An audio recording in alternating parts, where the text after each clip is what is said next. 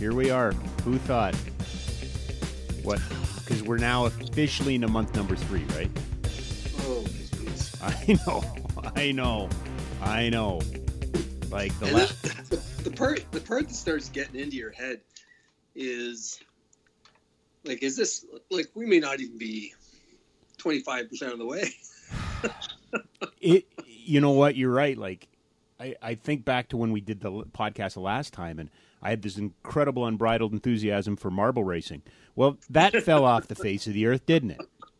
Like, there was that initial rush of the first 2 weeks of like, it's kind of like snow day at school, right? Like, oh, hey, we get to go home. This is cool. And then by week 3, quite have the staying power, right? No, and now it's insane, right? Like it. I don't know what I expected, but this is not what I expected. No, well, I think for most people, goodness, again, I'm going to do my best to not use the words unprecedented every second sentence. But, yes, we accept we accept that that's what we're living in, right? Yeah, but yeah, it's just what we're expecting, and it just changes. That's the other part too, that I don't.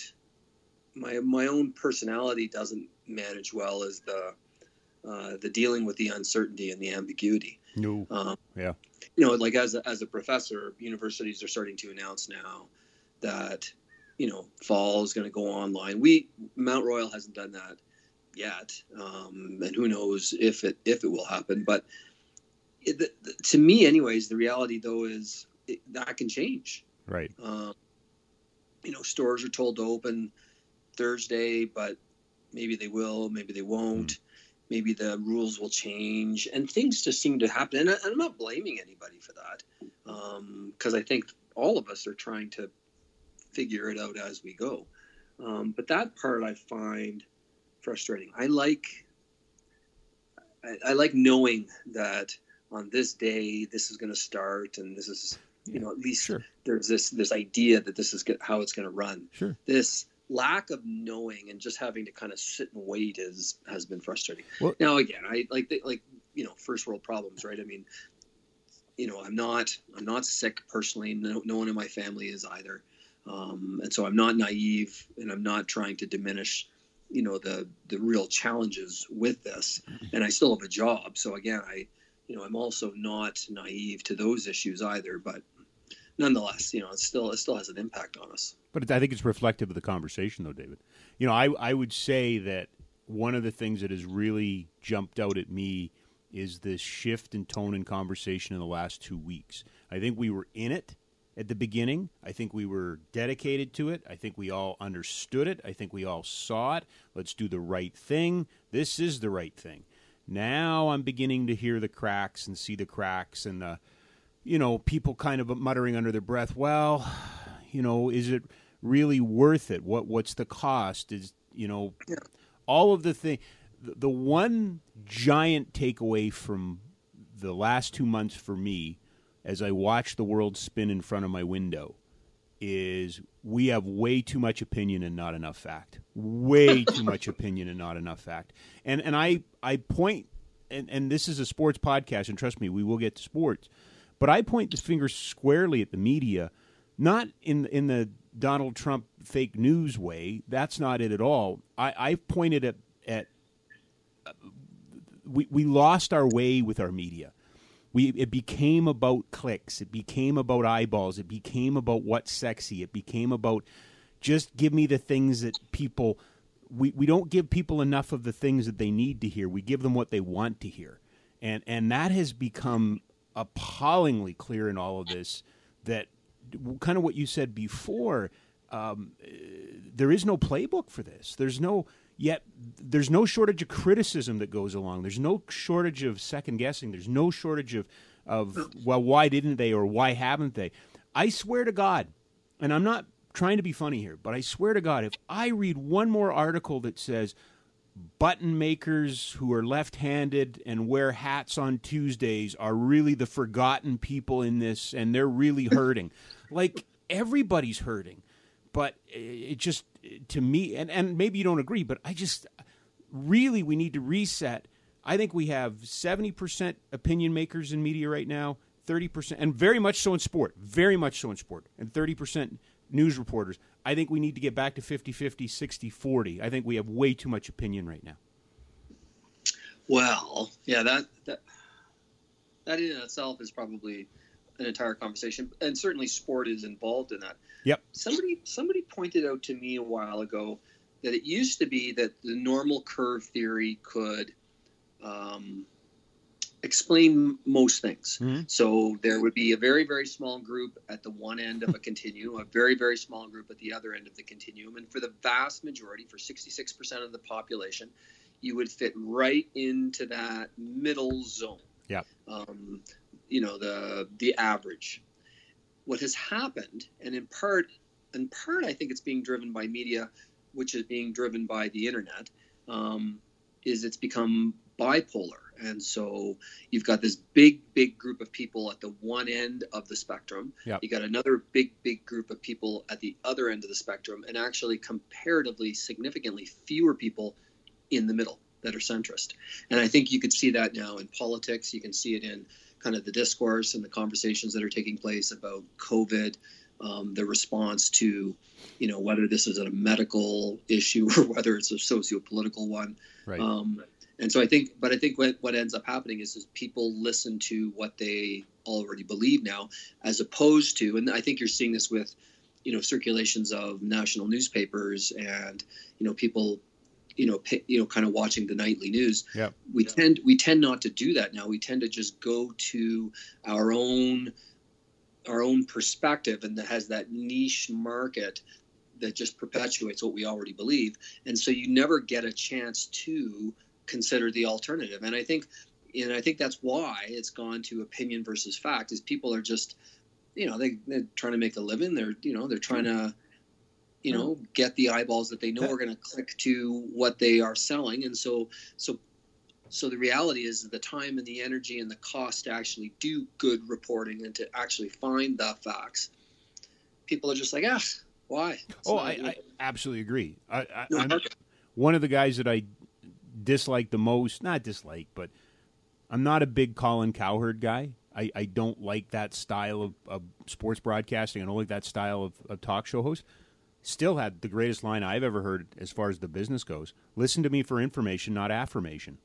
And that, to me, has stuck with me. And the only tattoo I guess I would ever consider getting is that, because I think it's absolutely true. Yeah. I do wonder, as I blurt out my verbal diarrhea a little bit, and then I listen back to you, I do wonder a little bit of the echo chamber. I wonder a little bit of relying too much on social media to give you the snapshot of the world. Totally. Maybe my percentages are off. Maybe it's just because I'm stuck in front of a screen and constantly working in that environment, and the things that I seek out seem more difficult to get to.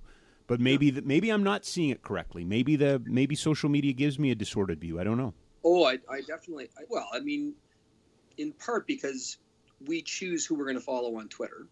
Yeah. We choose who we're going to be connected to on Facebook and Instagram and all these things. And so unless you're purposeful and really push yourself to make sure that you're trying to get to, divergent opinions Yep. and perspectives on things, all you're going to get is the regurgitation. That's an unfair comment, but all you're going to get are the opinion pieces that you likely already believe. And I think the other part of it too is for whatever reason, how we're not willing to pay for content anymore. No, it's crazy. As a paper boy from the St. Catharines Standard back in the 70s, I mean, that was my part-time job, right? I mean, I delivered my 50 papers. I collected money from the customers so that they could read that paper. Yeah. But people, like the numbers of people that are willing to do that anymore, even online, right? I mean, you can get so much free content that are you willing to actually pay the price to do that? And if you're not, then how do the people who are doing the research and to give you thoughtful perspectives, how do they make a living if everything is free? I mean, unless they're getting it through the advertising, which is then they have to get the clicks. That's right. So we've created the system. No, we absolutely have. it probably goes back to the birth of the internet and that consumption and, not knowing what I don't think, I think back to 1995, the library at SAIT and the computer there in its amber screen, digitally being able to go to an ESPN website and read the words ESPN News. Like, that, oh, my God, this is the greatest thing. And then it was on. We weren't prepared for how that would impact. And this is a really good way to transition into what I kind of wanted to get into was, have you watched The Last Dance? Which, as of the recording here, I believe it's, almost done. I think 2 more episodes to go, but the great documentary on the Bulls era. I have, and I've loved it. I have not watched the 2 most recent episodes that came out this past weekend. That's okay. I've been watching it with my middle son, who is a basketball fan. Mm-hmm. And I've really enjoyed, because of course he doesn't, for me, my generation, that is in many respects when kind of basketball came of age. Sure. I started following basketball, but it was hard to do it really in a deep way when Magic Johnson and Larry Bird and Dr. J were playing. But there were so few games on television then. Yep. And again, because the internet wasn't there, and because there was no team in Toronto, the Canadian press didn't pick up a ton of NBA stuff, and so it was hard to be an NBA fan then, just because you could only watch so many games, and because we couldn't PVR games unless you were sitting on Sunday afternoon. You just never saw it on TV. So I think the Jordan era, though, was really when it kind of came into popular culture from a Canadian context, I guess. Yep. I remember, it was funny, I was watching some of the shows, and I said to my middle son Isaac, I said, this is where John Paxson hits the shot to win the game against Phoenix. And because I remember it. Yep. I remember sitting with my buddy. It was the time I had my first job in downtown Toronto, and we were, sharing this little condominium. But I remember that. I remember that series against Barkley. And so for that part, I'm enjoying it. I'm enjoying the romantic kind of recalling a time in my life. Now, in addition to that, I'm also loving the way that they're presenting it and going back and forth. Mm-hmm. And they seem to be presenting a fairly fair, balanced approach. Jerry Krause doesn't get a whole lot of love. They haven't. Now again, really? I haven't seen the 2 most recent shows, so maybe it doesn't get better. No, it doesn't get better. So maybe if you're Jerry Krause's family or friends or whatever, they might not suggest that it's been a balanced and fair approach to viewing it. But it seems to me, anyways, that they're not trying to glorify or anyone in particular. They're trying to present a balanced perspective on who they were and how they treated one another and how they were successful. And the other part too is I've ended up PVRing a whole bunch of 30 for 30 and kind of SEC bios, on, like Shaquille O'Neal and, his coach Dale Brown. So I'm replacing my lack of ability to watch live sports with a whole bunch of sport biops, which I've actually I watched one last night of Kareem Abdul-Jabbar, and I'm really quite enjoying them, actually. So cool. There's a couple things that come out of this, and I do want us to come back to that, because that's a topic that, I think that's the void now that's the itch that's being scratched. I'm not sure the old games are. I'm not sure that I think that was fun for a while, but I think what you're talking about, I'll come back to that. The point I wanted to make about The Last Dance is, back to our conversation before, it is absolutely striking to me as someone who was in the media to watch this story unfold in a non-internet time, and just to I just don't, and I'm not saying he wouldn't have been a great player. I'm not saying that at all. He probably still would have been the best player. But how he existed outside of the social media culture is absolutely fascinating. I can't get past it. The whole story of, I mean, right early on, that first round series against the Celtics, and he was out playing golf with. I apologize, I can't remember, but Well, Danny Ainge. Danny Ainge, sorry. He was out playing golf with Danny Ainge. Can you imagine the shitstorm, pardon the French, that if Connor McDavid and Johnny Gaudreau were to play golf between games 2 and 3 of a Battle of Alberta playoff series? It's just little things like that they go off in my head, and I go, oof. Like the one clip that they continue to play, and I am going to give you a little bit of a spoiler, but right at the beginning of episode 7, there's a press conference. And Craig Sager, off camera, asks Jerry Krause about the backstabbing. And that's the audio clip that they use in the title sequence. There's no backstabbing. We've heard it in all of them. And full stop. That's all we would be talking about for a full week is that clip. And you think about, because Jordan talks about how exhausted he is because he's on all the time. And every time. Yes. And they do a great job of showing that in this film. But that's pre-internet too. I know. I know. And so you think of how exhausting it would have been, and I'm not trying to again debate whether or not it was exhausting, because based on the way they presented it, it would be exhausting. Mm-hmm. I would hide in my hotel room too, probably. As much as I'd like to, think how cool and how fun it would be to be like Michael Jordan, and I think he makes that point on a number of occasions. Try and be like me for a year, or 2 years. Yeah. But again, that's pre-internet. So part of the I'm getting out of this too is, particularly for those athletes by today's standards who are as recognizable as perhaps Jordan was in the 90s, you can't hide. No. Ever. Even in your own home, there's probably people stalking somehow, climbing up in trees and trying to take pictures of you and stuff like that. Well, what about that one? Like the Knicks series where him and I believe it was his dad and him drove to Atlantic City, right? To go gambling in Jersey, that's right. Can you imagine the cell phones and the videos and the TikToks and all that stuff that's coming out of it? The Dennis Rodman. Let alone going to Vegas. Let alone where he went. But can you imagine right now? Oh, you know what? He's going to take a week off. He needs 2 days off. He hasn't shown up. Like we just don't have the patience for that. It's, to me, I will say this, as someone who covered Jarome Iginla for a decade, I can see a lot of Jarome Iginla in what that Michael Jordan went through. This sense of there's always somebody there with a pen. You're always coming off there's always some guy who's got access to the building who thinks, I'm not an autograph seeker, but Jarome, do you mind signing these 9 jerseys? There was one I don't know if you caught it, but there was a thing where he was doing that talk show in France, and the guy, would have been the floor director, was hooking up his mic and giving him, and then he pulls out a pen and a piece of paper and he goes, "Can I have an autograph?" And there was a Bulls guy or security guy there who said, No, you can't do that.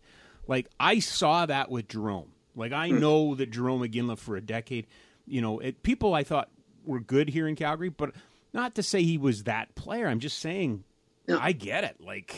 It had to be exhausting.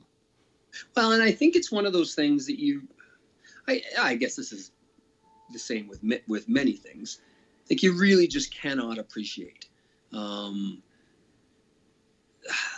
pressure and the annoyance and the frustration. And again, that show does, I think, a pretty good job of providing little snippets as to what it would be like. There's the one scene where I remember Jordan is in his hotel room talking about the challenges, and then all of a sudden he leaves the elevator in the hotel, and it's just bedlam. Yep. And I suspect it would be like that everywhere.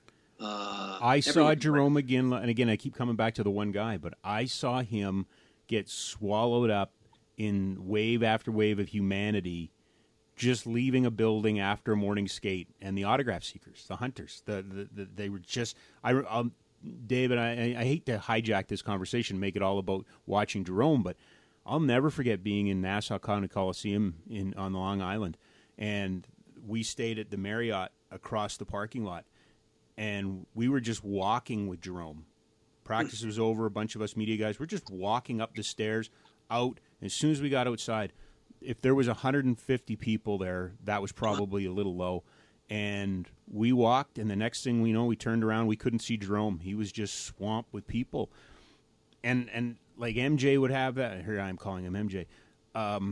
Look at LeBron. Like, I have a greater appreciation for LeBron now and some of these guys because I think they want to be what Michael was.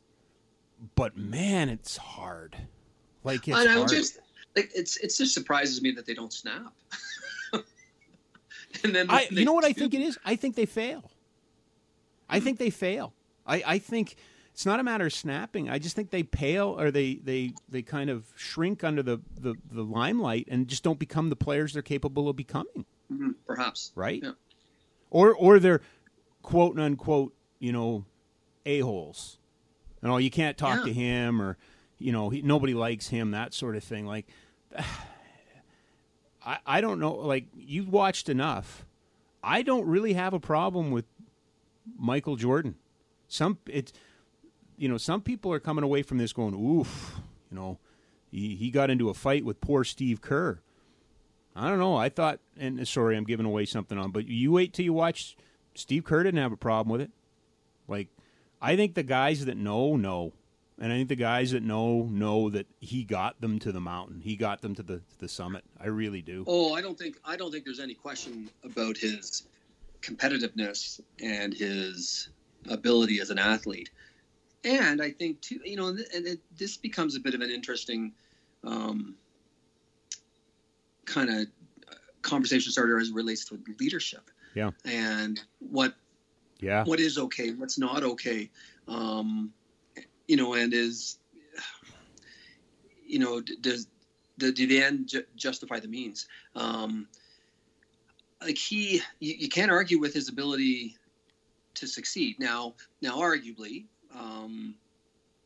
Pippen was a great player that he played with. So was Rodman.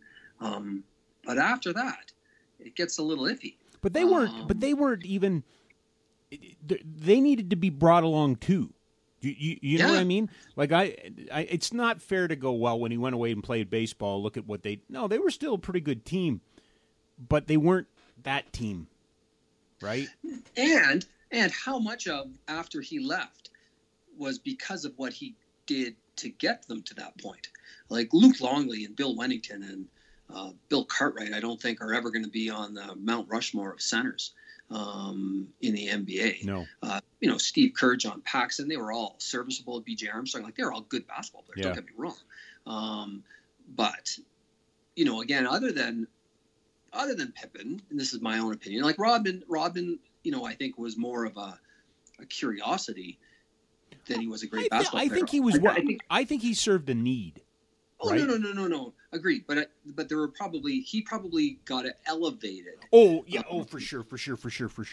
Because he was playing with Pippen and Jordan. For sure. Because of his uniqueness and stuff like that. I don't get me wrong. Like of the team, I would say he was the third. And then Horace Grant. Again, I think Horace Grant also benefited from, having played with Pippen and Jordan. Yeah. You put him on another team, and I think he's just a regular forward. But okay, so, but then you come back to, but he won 6 championships. Mm-hmm. And again, just with me saying kind of what I just did about who he was playing with, like he pulled them along. Like he pushed and led and like he got them there. And so but would that style of leadership cut it today? And I don't know if it would. I don't know if that type of leader would make it in either the sports world or any of our, whether it's politics, business, social science. Like I don't know if that style would work today. I don't think so, because I think there's there's the micromanagement of it. There's the microscope. I just look at LeBron James, and I find it very difficult to criticize him. I really do. Like, it seems like, well, we'll criticize, but what about the fact that he started a school? Like, does anybody started a school for kids? Like, all of these things, the humanity components of it, and he knows what the history is. Yes, he went on ESPN and he announced where he was going, but I mean, there wouldn't have been that wasn't the case with Jordan in baseball, right? They held a press conference. He went to baseball. Maybe in this modern era of the internet and owning your own brand, maybe Michael Jordan would have done the decision, right? And then I think it would have been okay. Like I think a lot of, Michael was criticized for what he did going to baseball, but I think Michael Jordan, because he didn't live in that era of micromanagement, got away with things. That's the wrong way of putting it. Got cut slack that LeBron doesn't get. Yeah, I mean, I guess there's a couple things. First of all, the old adage, let he who has not sinned cast the first stone.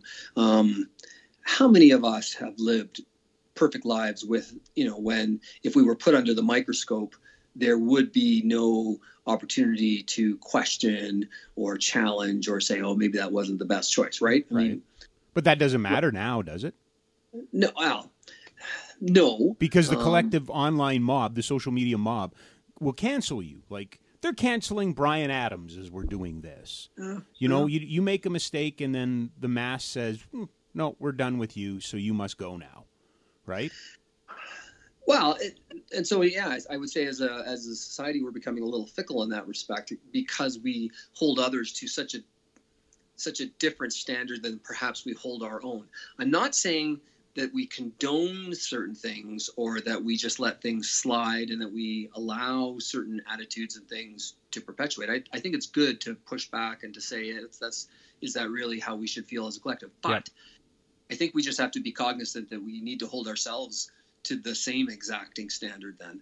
And just to try to be, patient with people and say, hey, maybe that wasn't the right thing to say. Maybe that is an attitude that I don't agree with, but I'm not gonna chastise and point my finger when I myself have probably not been as pure as I'm making myself out to be. I think the beautiful part of this particular series of film documentary, and thank God it wasn't just one. Like, thank God it was a series, because context and nuance matter. They really, really matter. And that's the other thing that I think they've delivered on really well. And I'm not saying it's perfect. I'm not saying he's perfect. But let's take the whole storyline of Jerry Krause. He belittles him. He makes fun of him. He's mean-spirited towards him. Can you imagine if that was playing out today? Oh, absolutely. Like I any kind of that stuff. The Jerry Jones stuff for the coaching stuff you see in the NFL all the time. Sorry, there was just a player. The receiver in Texas, right, with Houston, the Texans. The coach didn't like the coach didn't like the way he led. The coach didn't like the way he was leading the kids and being in the locker room. So you're gone. You got traded, yeah. Right, like. He was an all-pro. Yeah, absolutely. But I look at Jerry Krause, and the context of it matters. Like, early on, I'm like, oof, they're beating the crap out of this guy. But as it's gone on, and it's that jumping back and forth that can kind of confuse it. Like, I understand why they're doing that, but, they're jumping ahead, they're jumping back and everything like that. But I think when it's all said and done, when the 10 episodes are over, you're going to kind of go, oh, well, I may not have felt that way, but I see why he felt that way. Right. And that's my big disappointment. I meant to say this earlier. My big disappointment is that Jerry Krause passed away. I do believe he deserves an opportunity to defend and have his opinion heard. I know they're doing as good a job as they can. But having said that, go back to, hey, Phil, you're done. Doesn't matter. You can go 82-0. Does not matter. You win another championship. Does not matter. Your season is over. That alone today, are you kidding me? Yeah. Not a chance, right? To a coach who won 3 championships and no. So I wanted to go back to something you said about leadership, because that's a really interesting takeaway from this. And I love that. I love leadership. I love the idea of leadership. I love the debate of leadership. Is this a film you show? How old's Isaac? He'll be 18 soon. 18, okay. Do you show a 12 or a 13-year-old this and go, that's what a leader does? I don't think so. I don't think so. I think at the professional level, I think amongst, adults who can drink and drive, gamble, all those types of things, serve the military, I think it's okay. But, this is not one of those things where I think you take a bunch of preteen or, teenagers and go, hey, guys, you want to learn about leadership? This is how, because, it's pretty severe at times. Well, and isn't that interesting, though? Because that's only 25 years ago. Which is not that long ago. No. But yet, I say all that, and then at the end of the day, I also know that that type of leadership probably does still exist. Oh, sure does. It probably still happens. Whether or not we would put it on a pedestal and say this is the gold standard and this is how it should be done, maybe that's the difference. I don't think you would use that style of leadership, the belittling, the finger pointing, the calling out, as kind of the gold standard by today's definition. Now, I guess there's a point to be made as to maybe that pendulum will swing again and it'll return to that style. I would say, versus, and again, hard and soft, I'd say the style of leadership that is being promoted is much more humanistic, much more in trying to recognize that people are motivated by the kindness versus the harshness. Yeah. However, maybe that changes again. I mean, philosophies ebb and flow. And so, maybe we're just on that pendulum that's come to one side and it'll continue to come back. And the style of leadership that Jordan was displaying in the 90s will suddenly become in vogue again. It's really hard to know. I think the one thing it did, do you agree, is that it had happened before because Gretzky had worn a C and Mario had worn a C, but it really illustrated, I think that was one of the defining moments in sport, that era where the best player becomes the leader. Before that, sports was full of pluggers and fourth liners and, off the bench guys that were the leader. But we, in the late 80s and the early 90s, we really evolved into the best player on the team, because he is the best player on that team. And he says in the documentary, I didn't ask anybody to do anything I wasn't prepared to do. Yeah. That's true, but you did ask them to do things they couldn't do, right? Yeah. That you could, sort of thing.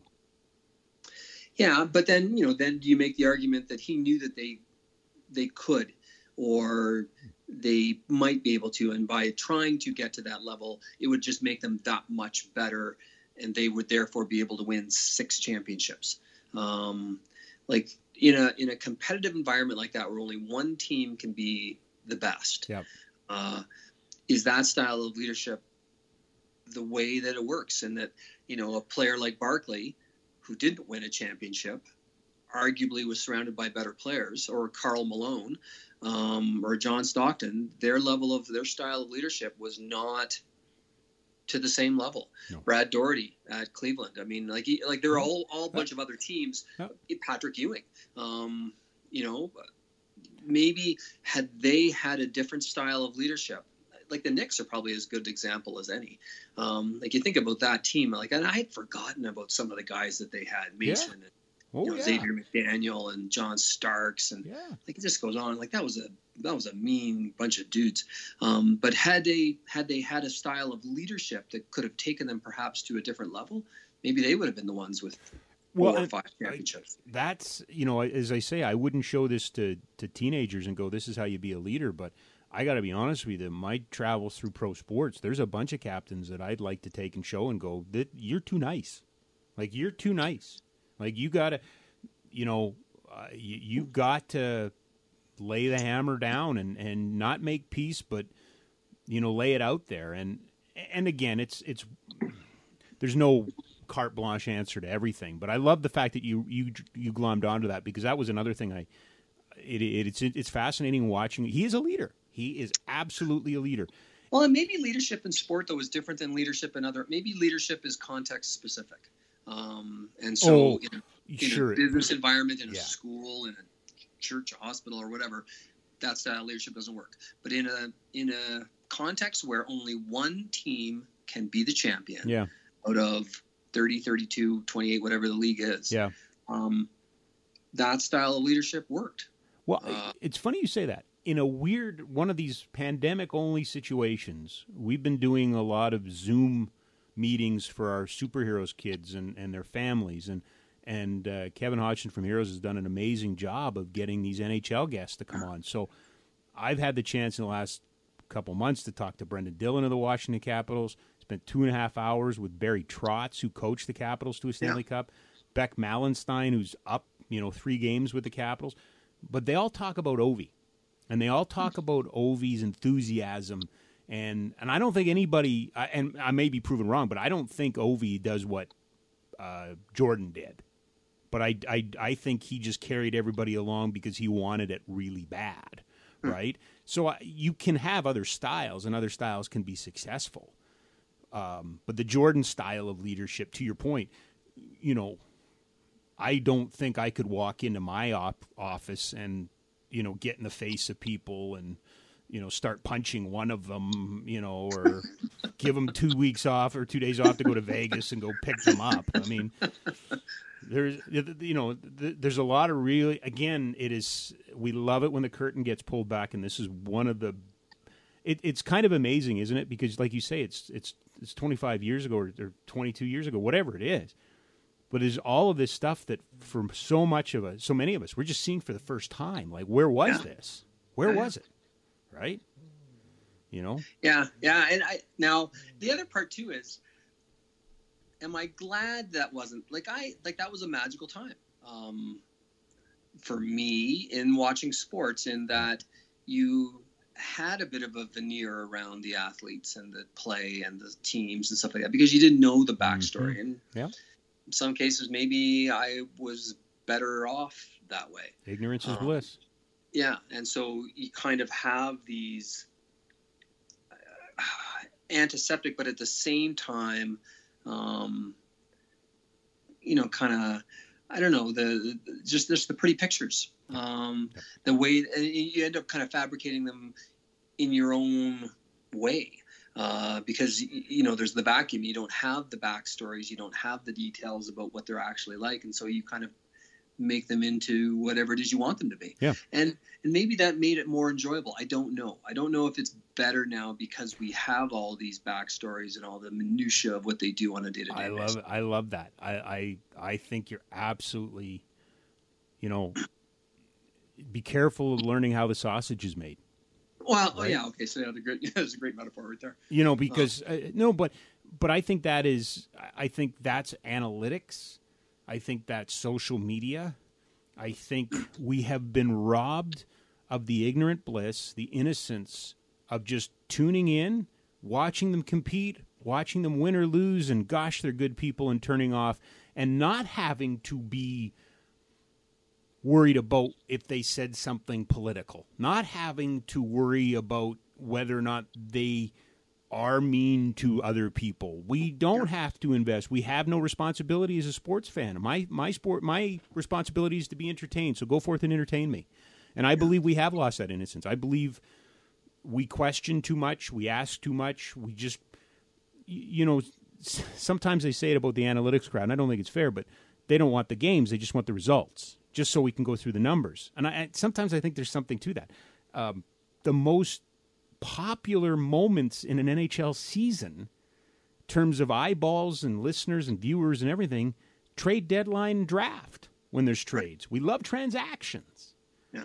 But you're absolutely right, because I was you know what? Now I've got to go back and watch this again, because I watched it from a media standpoint. I watched it from a sports standpoint.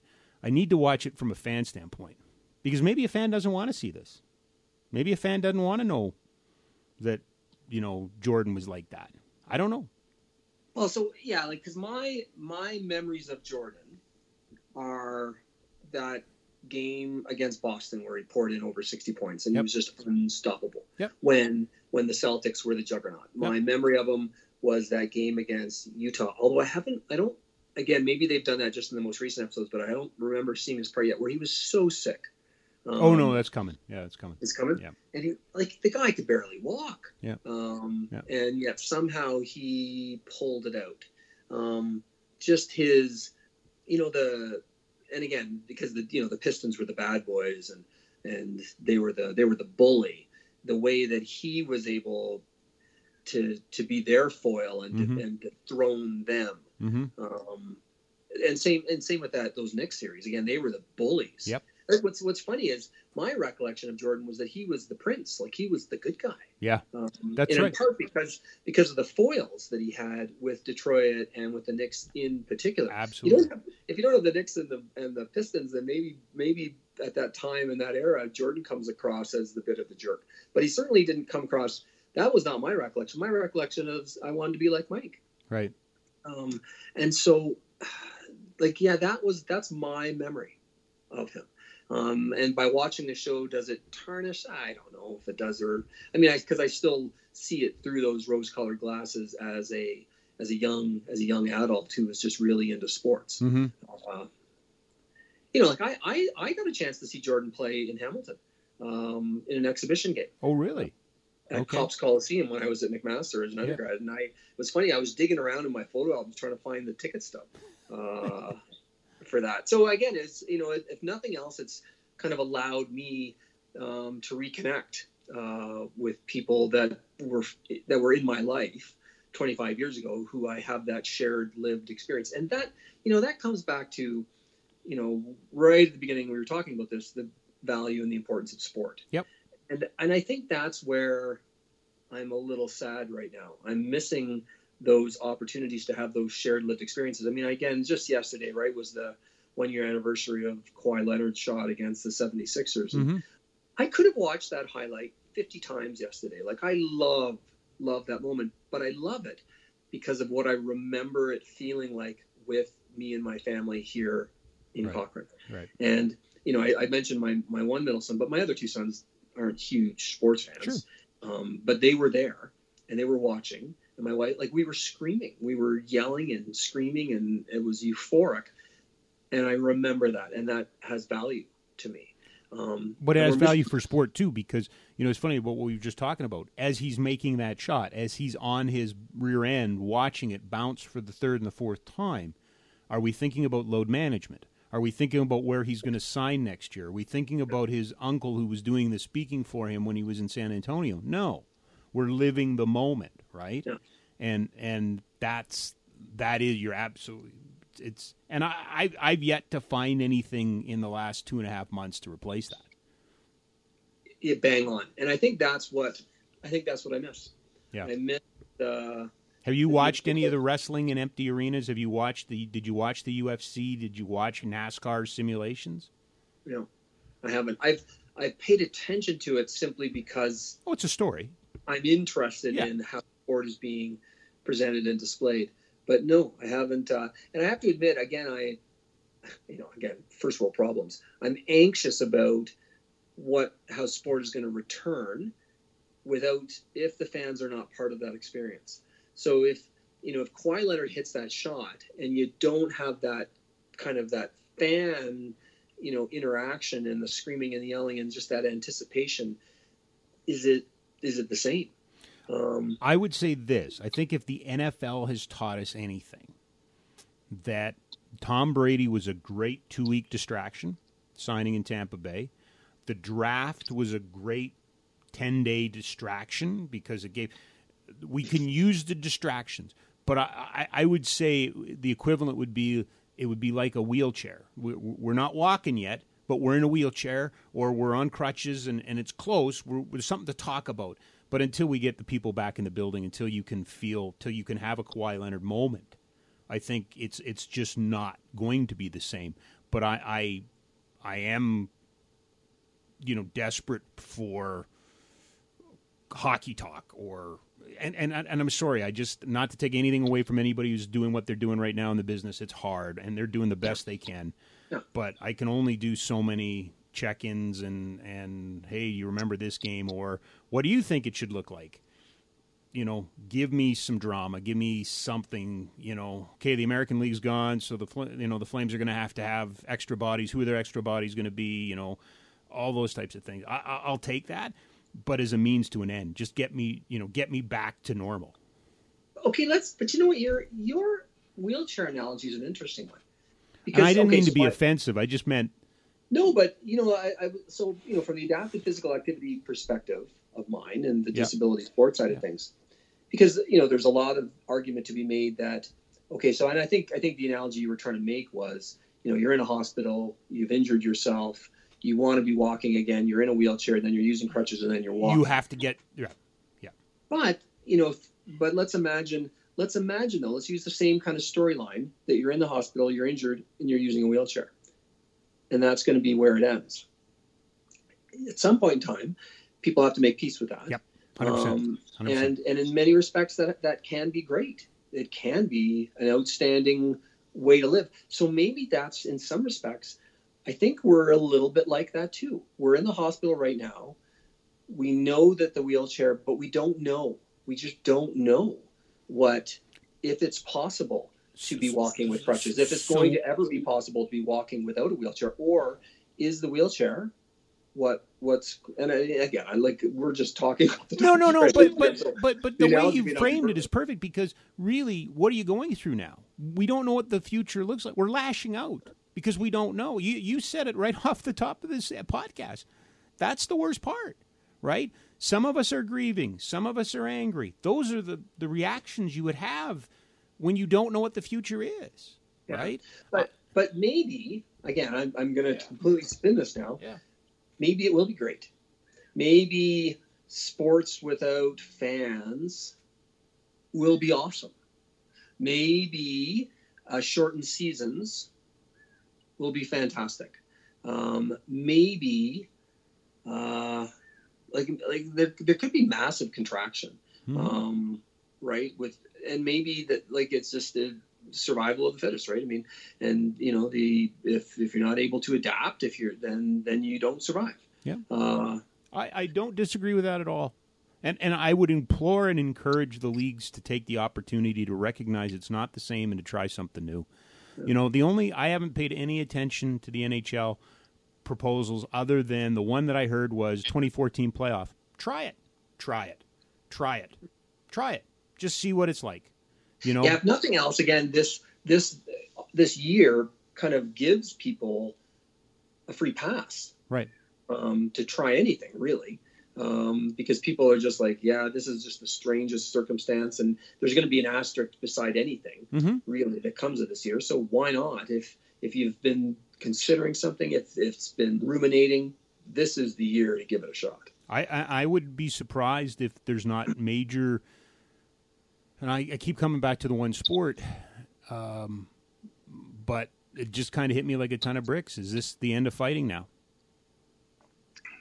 Of all these years of debating and discussing and defending and all of it, and what would I always thought the end of fighting in hockey would be as a result of insurance. I always thought that the insurance premiums would go to a point where teams just couldn't afford it, so they'd have to take it out that way.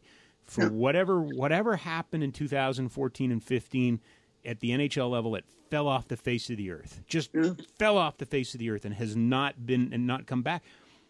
Is this the time where the sport just, and I'm not encouraging it, I'm just asking, is this the time where the sport goes, for us to come back, we've got to make certain sacrifices, it's out? Or is this an opportunity where they say, we've been wanting to get rid of this for a while? And we knew that there was going to be backlash, but now we can do it.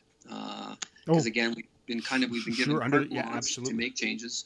We didn't want to do this. This is not what our choice was, but we had to make sacrifices. This is the way we're going to go. So it's like baseball and DH.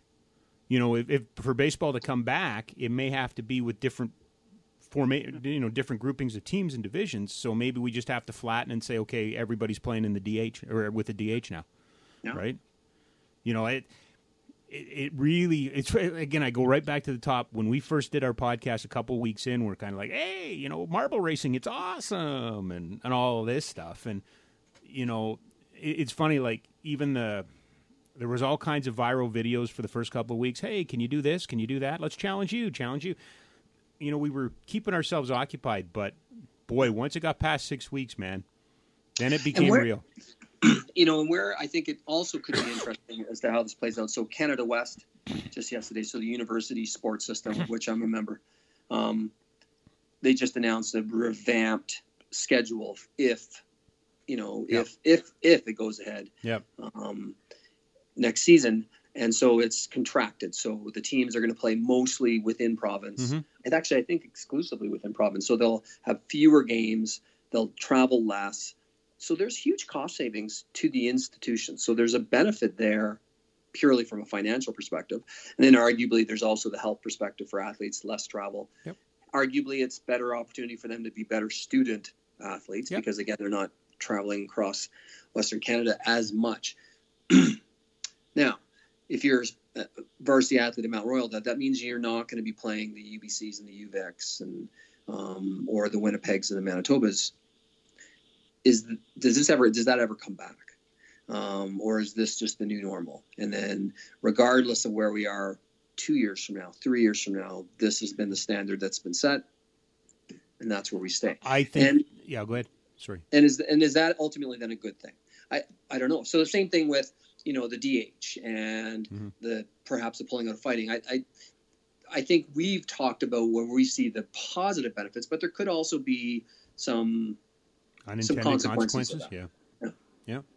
No, I think just to build off that point, I think, David, the biggest thing is what we don't know is when do we get back into buildings? When can we get back to, having fans there and people there and all of that? If that drags into next year, as some think it could, I think absolutely the attrition is going to be off the charts. It will not look anything like, the other part. But we will rebuild. Like, I'm optimistic we will rebuild. Well, and I guess like anything, anytime you do a SWOT analysis, anything can be a strength, a weakness, an opportunity, and or a threat. Yeah. So I guess it's how you look the threats at it. But the threat's always to those who are beholden to what came before, right? Mm-hmm. If we're beholden, if that's the way it has to be, like, watch college football in the States. That's the one that fascinates me. That is the one that absolutely fascinates me because there's no other example, I think, in sport, major sport, of haves and have-nots. Mm-hmm. And no other kind of example in sport where one program really carries so many other programs within even the school. That's the one that I am really watching with great interest because if you can't play football without the schools going back, and the schools are saying we're not going to be back in person for at least the start of for the first semester.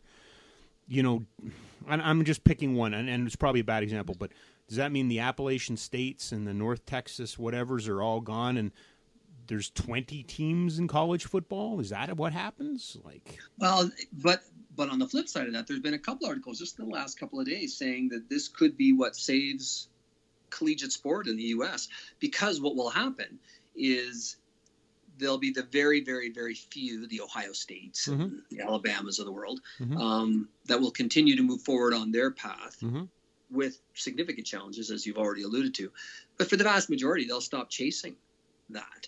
And they'll say, no, we're going to return to our roots and where collegiate sport originated from. And it's not going to be semi-professional or professional.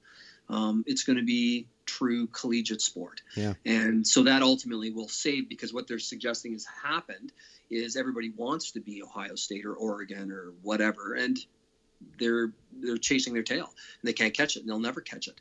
And so this will allow people to kind of take a step back and say it's okay to not be Ohio State, and we don't need to build the next great stadium and practice facility and weight training and athlete lounge. We can just do with what we have, and that's okay. Yeah. Well, I again, you said consequences, and I think unintended consequences are the biggest unknown. It goes right back to what you said is, give me, as I communicate to the staff that I work with, it's so important to talk about light at the end of the tunnel. And I think right now we're squinting to see the light at the end of the tunnel. The true light at the end of the tunnel is what you're talking about is, okay, the Saddledome's open and have at her, or McMahon's open and have at her, and, we're back. And that's a science question. That's not a sports question, right? No, agreed. I'm just worried about getting a haircut, man. That's what I got to focus on. Well, yeah. I made my mother the happiest mother in the whole world. I let her cut my hair. What a disaster that was. I think we've done it again. I think this is the millionth podcast that we've done, and we've solved absolutely nothing. Oh, true that. I do enjoy my conversations with you, though, Rob. We don't even need to podcast it. We should just do it. Have you been recording this? I didn't know.